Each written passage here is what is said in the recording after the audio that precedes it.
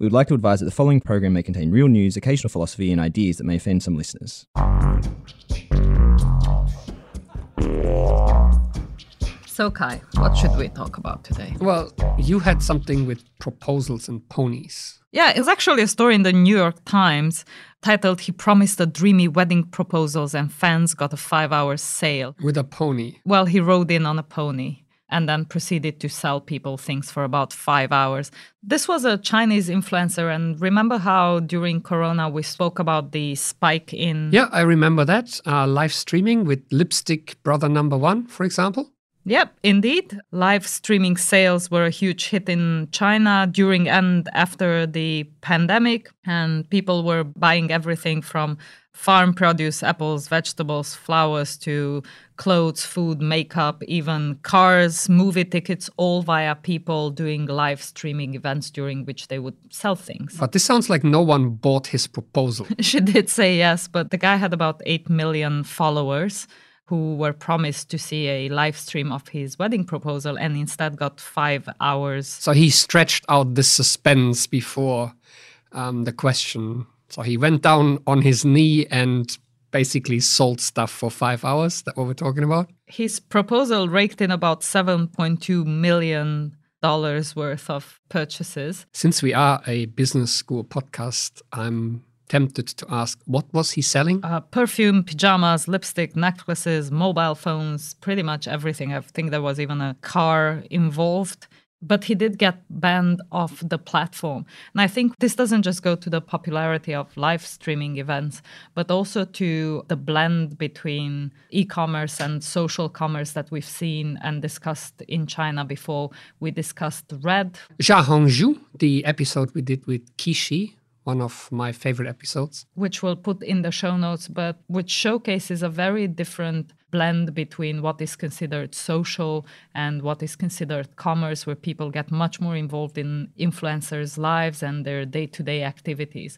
Why did he get banned, though? He got banned because people thought they were being duped. They were promised the engagement and instead they got a 5-hour sales pitch, and that was too far. So people thought that, tuning in for a wedding proposal and receiving 5 hours of product placement was a bit too much? A little bit overboard. Much. So the platform did ban him, and there were tearful apologies on Weibo afterwards. 3.5 hours would have been okay, but 5 hours, not cool. We'll put all the links in the show notes, including to our Red social commerce episode, and we'll park this for now. I have another New York Times one that we could talk about. Apparently, there is a crisis with global cactus trafficking, a thorny issue. And this was really interesting to us because we never really think of black markets for plants. We can think about it for rhino horns, and we've talked about that issue previously. On The Future this week, there's, various parts of animals, from tigers to sun bears to pangolin scales and so on. But we never think about it for plants. And indeed, for cacti and succulents and even orchids, there's a really big black market. And some of these cacti are seriously endangered. And they take forever to grow. Some of them mature over 200 years or so, and then they're being ripped out and trafficked. And 30% of the world's nearly 1,500 cactus species are threatened with extinction. And that's a huge number. And the article makes the case that there is a thing called plant blindness, which is our tendency to ignore this part of life. We think about animals threatened with extinction. We thought about bees being threatened with extinction, but we never tend to think about plants other than in the case of, for instance, deforestation. And that is not just the general public, but that's also in border control, for example. A lot of emphasis is on trafficking of animals and animal products, but plants seem to slip under the radar. And interestingly, there's a link to our first story in that the people who poach these plants are actually live streaming their poaching, asking customers which plant they want from the field. And so the article really raises awareness for this issue, and it shows how widespread that is and that there's a trade for it and collectors who basically want the rarest of species in their houses. And the article also makes the case that this has been made a lot worse by the pandemic. Remember our plant-fluencers from one of our Corona Business Insights?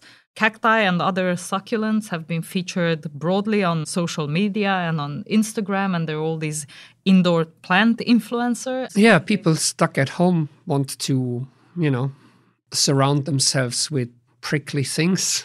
And with cacti, really the only option is to buy one because many of them, as you've said, take about 200 years to grow into something that can be put on Instagram. So our advice to those people is get yourself pricked with the COVID vaccine, get out of the house and leave those plants alone.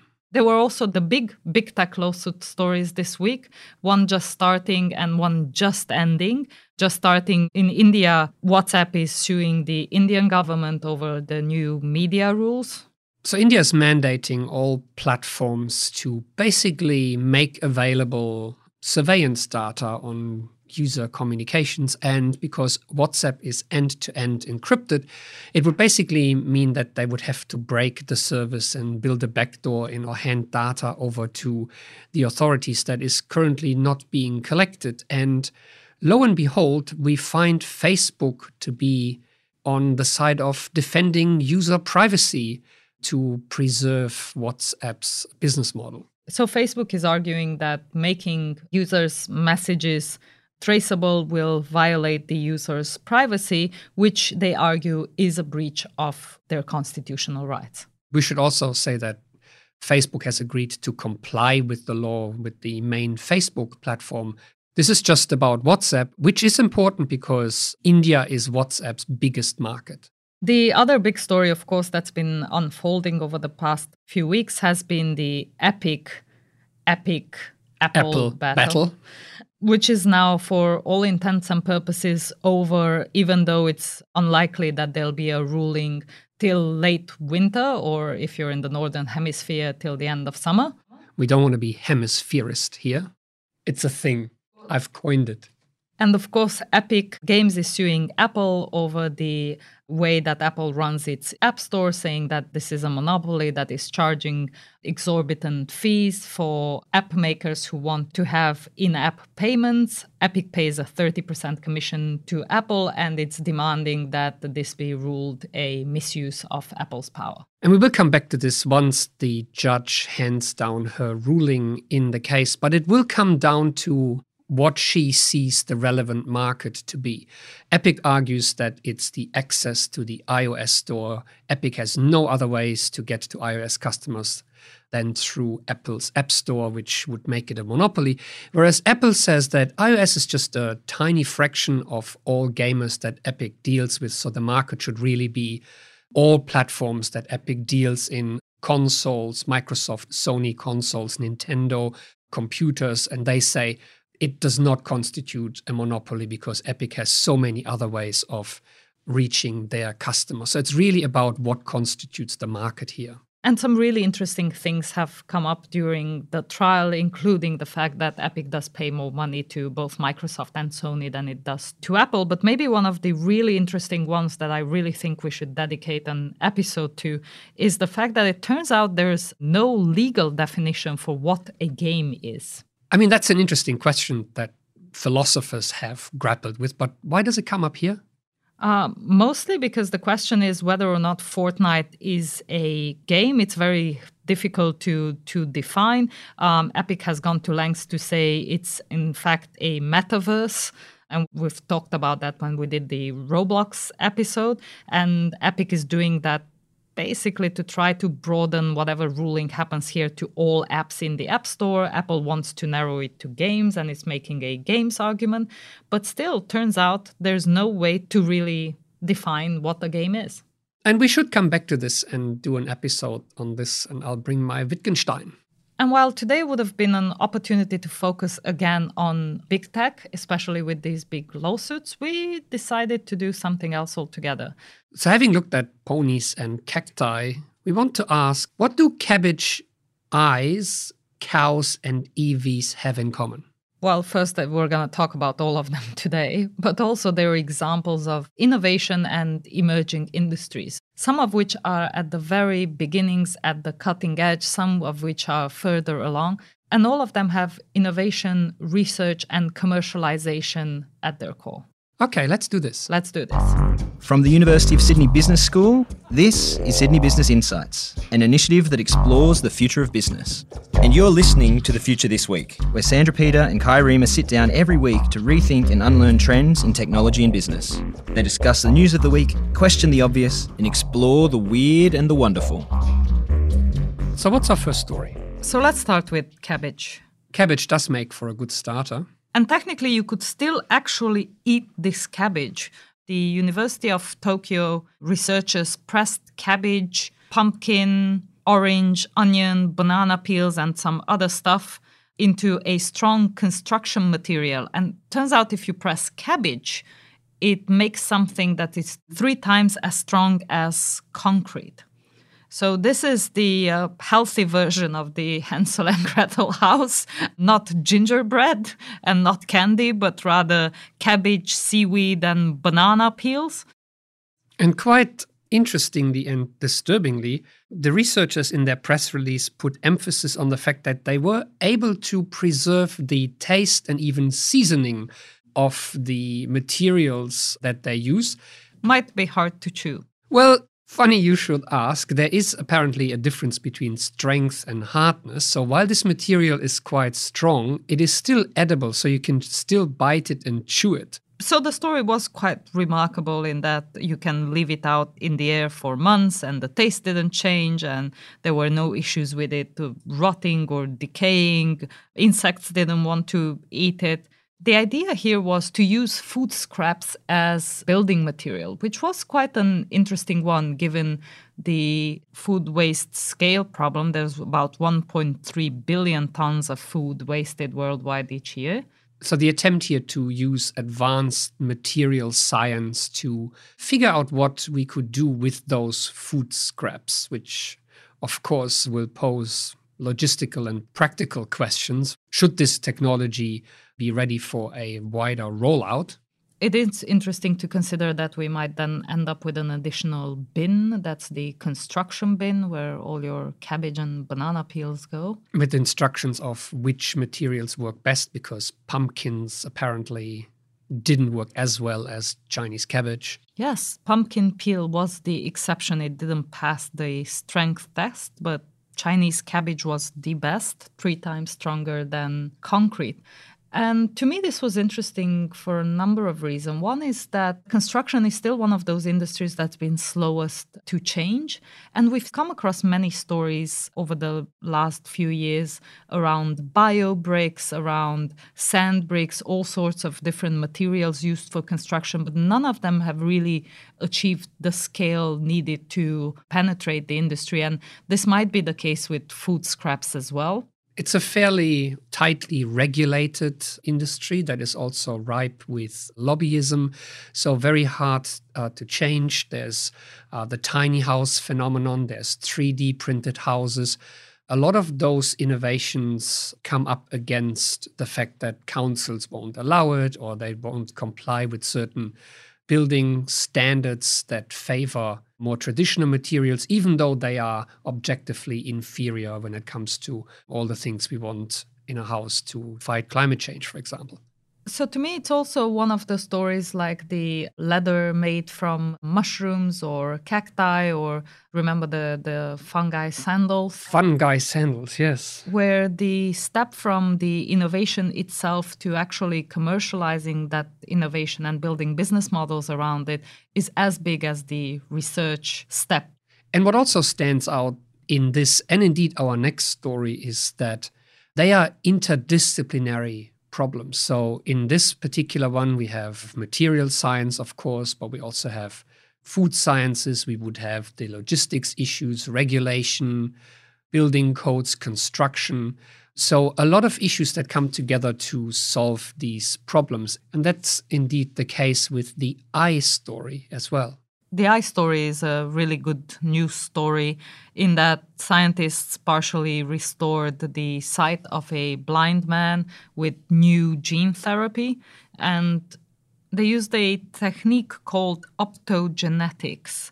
And it's actually much cooler than it even sounds, in that they used proteins derived from algae and other microbes to make nerve cells sensitive to light. They're actually glowing, so bioluminescent algae.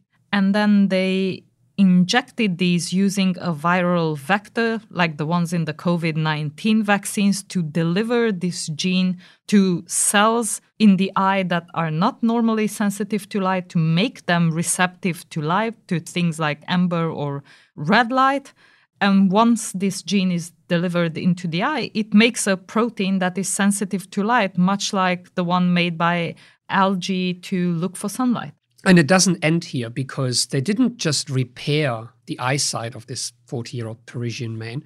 They created a new way of seeing that also needed a pair of goggles. The goggles have cameras that basically translate the incoming picture into light pulses. So these glasses record what is happening in the environment. They have little cameras in them and transform these images into light pulses that then the retina can perceive. And so the man's eye doesn't really see in a conventional way. Rather, those cells had to be trained over a period of 6 months to stimulate the man's brain such that he was able to pick up light and dark contrast and learn over a period of time to recognize objects in the environment. So basically taught the man's eye and brain a new way of seeing. And again, a small COVID pandemic footnote here, because this almost didn't happen, because by the time they had done all the research and prepared all the trials and tests and had injected these patients with this viral vector, the pandemic happened. Hence, they didn't have the opportunity to train the patients to see in the new way, except for this one person, and it worked. And this goes to, and again, we've done an episode on this, to the havoc that COVID wreaked through a lot of long-term research and scientific experiments that had to be stopped and started from scratch because of the pandemic. And so we thought this is a really cool science story on the one hand, and the research is published in Nature Medicine, and we will put the link in the show notes. It's also a story of incredible innovation that involves people with expertise in genetic, ophthalmology, biology, hardware engineers to build the goggles, software engineers to translate the imagery to light pulses. And also GenSight Biologics, the company that commercializes gene therapy and that some of these researchers are involved in. And also plants curing blindness, not plant blindness. Which somehow brings us to cows. And this was another story of innovation and emerging industries. And this one was researchers trying to find the cow of tomorrow. So the cow cells that will make up tomorrow's burgers. So this is following in our stories around culture meat. And culture meat has been in the news on and off for a while now. And we recently spoke about culture meat being approved for consumers for the first time. And this was happening in Singapore, where chicken nuggets grown in bioreactors were given the green light to be sold for human consumption. And this story highlights the struggle to bring cow meat, cow burgers, to the table. And so we approached this story with an expectation that we're looking at finding the perfect cow meat to make the perfect lab-grown steak, much like back in the day, the search for the perfect chicken of tomorrow that would become the staple breed of the industry. But it turns out that the issues that the sector, these around 40 startups and companies that are crowding this field are grappling with are of a much more basic nature. So if we are to follow the interest that big companies and that funding has pointed to in this industry, we're very close to cultured meat burgers being sold at McDonald's. And whilst there's been big progress with plant-based alternatives, we're now talking about cultured meat, so using cells to grow the meat. And getting those cells in the first place is the make or break for this industry. Yeah, so the actual issues this sector grapples with belies the hype that we see in the media surrounding it. So it turns out that one of the biggest problems is that basic research into growing reliable muscular cells from the starter cells that you need to actually grow meat in the lab isn't that easy, precisely because what is called cell lines, the kind of well-researched cells that we have from humans in medical research, that we use to create vaccines, to do cancer research, just don't exist when it comes to animals. So what exactly do these cell lines do? Well, cell lines are cells that are being cultivated and shared among scientists, among researchers. They're typically well studied, they're easy to access, and everyone can basically use them. So what you're saying is that there are these cells that are the same cells that everyone does research in. So if we're all doing cancer research, then we're all accessing the exact same cells, and we're all doing our studies, and all the data that we share is about the same exact cells. Exactly. And there was actually a movie about one of the most famous cell lines that were taken from an African-American woman by the name of Henrietta Lacks, who died of a cervical cancer. And we're going to put the link in the show notes. So these HeLa cells have been the basis for polio vaccine development, for cancer research for decades. And a staggering 50 million tons of these cells have been produced. They're basically immortal cells that can be replicated indefinitely. So to jumpstart progress in this industry, you would basically need the same thing for cows. But when it comes to cows, there is nothing available at this point at all. No. So you would need these cell lines taken from cows to do reliable research. And it turns out that, for example, the way in which we learn how to grow muscular cells, which you would need if you want to grow a steak, from embryonic cells, we're using cell lines taken from mice at the moment, which do not make for good Wagyu steak, as you can imagine. So the problem for the cultured meat industry is that at this point there is no sharing. So every company basically starts from scratch with their own cell lines and have to do all of the research on their own cells. Yeah, and because it's a commercial endeavor, these companies do not have any incentive to actually share their cell lines. So everyone wants to be the first to patent their cell line as the basis for growing cultured meat, which really inhibits progress across the industry because it's a lot of basic research involved. It takes a long time, and every company seems to try to go it their own way. There have been some efforts. There's a not-for-profit which has offered to bank and then share cell lines across the industry, but so far, they only had one submission. The CBAS. The European CBAS, which is not quite the backbone of the cultured meat industry. So we need a lot of basic research, but we do not have a lot of collaboration as we would normally see in scientific medical research. Especially at the beginnings of industries. And remember our story with the chicken of tomorrow after the Second World War, where companies were trying to find the perfect chicken that had, big thighs and big breasts that could be used as a replacement protein for beef or pork. And that was a national initiative at the time, wasn't it? Yeah, I think about 40 organizations that collaborated and incentivized all farmers to produce and create these chickens. There were national competitions, but there was a lot of both competition and cooperation to get that jump started. And interestingly, we have about 40 companies that are named in the Wired article as well. But because everyone wants to be the first and wants to own the patents, that collaboration doesn't happen.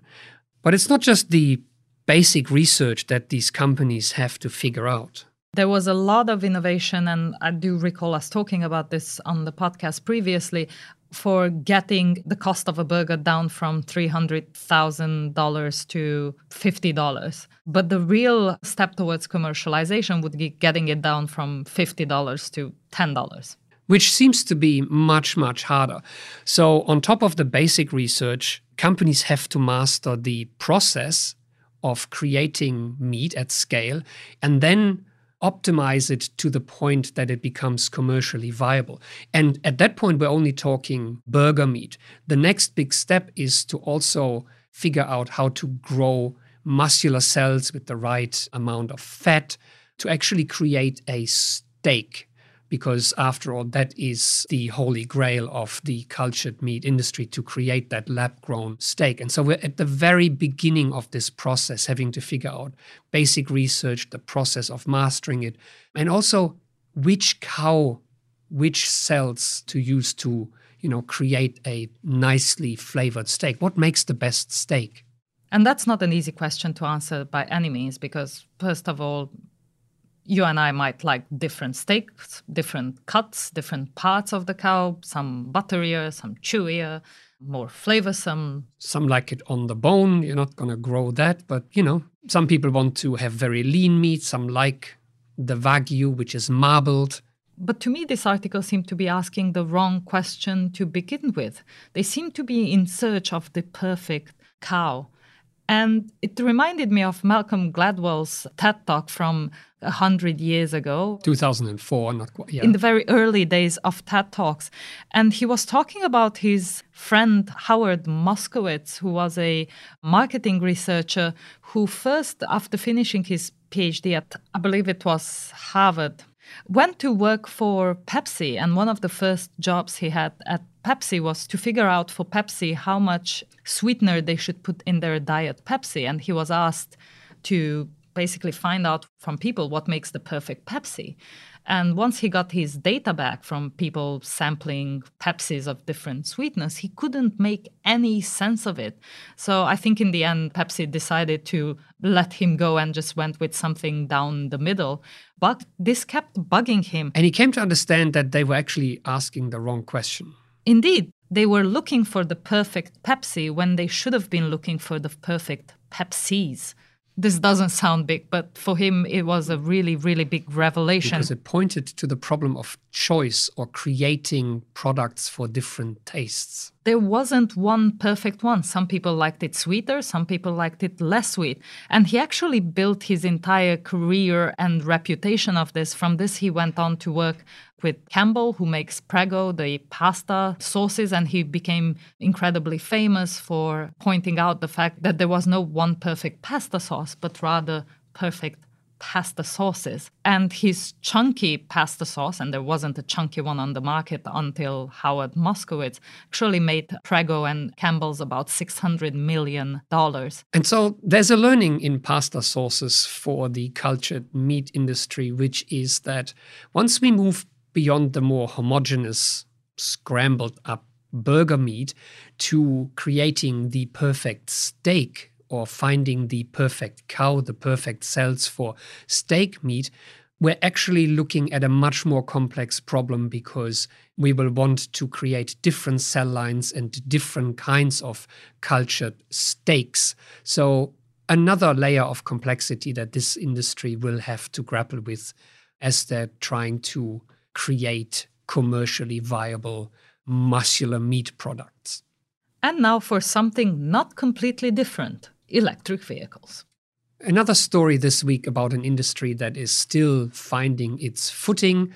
An article in The Verge reporting on electric vehicle startups that have recently raised a ton of cash using spec-based IPOs, by the way, a topic for another day, which are cashed up but face a lot of problems too. So these are special purpose acquisition companies? Basically a sped up process to do an IPO, an initial public offering of a company, bringing it to the share market. So quite a few of these electric vehicle startups, so the second tier after Tesla, have made it to the financial market, but are grappling with all sorts of problems in bringing their products to market.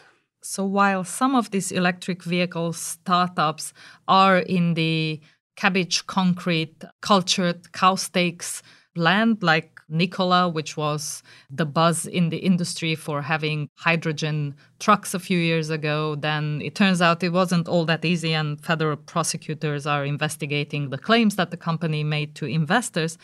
There are, however, many other companies in this basket, Lordstown Motors, Lucid Motors, and so on, that do have products that they could bring to market. But it turns out that what is largely engineering-focused startups that concentrate on creating great products, new battery technologies, or electric vehicle offerings in product categories that Tesla isn't active in, it isn't all that easy to create operations at a scale. So most of the companies that are in the Western basket here have been grappling with the real complexities that the automotive manufacturing industry presents, especially for a young startup that has to now source and bring together this entire supply chain network of companies that contribute to their product. This has been, of course, compounded by the pandemic and by chip shortages and all these other things. But nevertheless, all of the Western companies have really struggled to bring their products to market, even with the billions of dollars of capital injections in this industry. Some companies have taken over decommissioned or superfluous plants by other car manufacturers, which now have to be retrofitted to produce electric vehicles, which doesn't seem to be that straightforward. Others have entered into deals with established car manufacturers such as startup Canoo, who want to build lifestyle vehicles and minibuses. They partnered with Hyundai, but that deal has recently fallen through. So a lot of these companies are in all sorts of trouble at the moment. So it becomes interesting to see what will the future of this emerging industry depend on. As you mentioned, there is first the question of the types of cars that are being produced. And do people really want something other than a Tesla? Because let's not forget other high-end manufacturers such as Mercedes, Audi, BMW, they're all bringing their luxury offerings to market right now. And remember, a few weeks ago, we got the sales data for Europe, and Tesla wasn't even in the top 5 best-selling electric vehicles. A lot of these companies also seem to be focused on utility vehicles. There's been the long-standing conundrum of whether to build your own factories or outsource the making of these cars. There are questions around what to do with the Chinese market. Let's remember that the Chinese government has helped stimulate the electric car demand with subsidies that are still ongoing but are expected to be phased out fairly soon. And we mentioned recently that the best-selling electric vehicle is actually a very cheap and small Chinese car, a segment completely neglected by Western startups. And also one that is seldom mentioned in many of these articles. So Chinese startups in electric car manufacturing have actually been thriving, with startups backed by Alibaba, Tencent, Xiaomi, who have all already brought cars to the market and who can leverage the infrastructure and supply chains in China to bring those much faster to the market. So despite billions of dollars being poured into electric vehicle startups in the West, it remains entirely unclear if any of them will be successful, given that Tesla has had a head start. China is already producing EVs at scale, and the established car manufacturers are entering the EV market with serious intent right now. But I think this is where we have to leave our stories of innovation and emerging industries for today. Cabbage eyes, cows, and EVs on The Future This Week. Thanks for listening. Thanks for listening. This was The Future This Week, an initiative of the University of Sydney Business School. Sandra Peter is the Director of Sydney Business Insights, and Kai Riemer is Professor of Information Technology and Organisation. Connect with us on LinkedIn, Twitter, and Flipboard, and subscribe, like, or leave us a rating wherever you get your podcasts. If you have any weird and wonderful topics for us to discuss, send them to sbi@sydney.edu.au.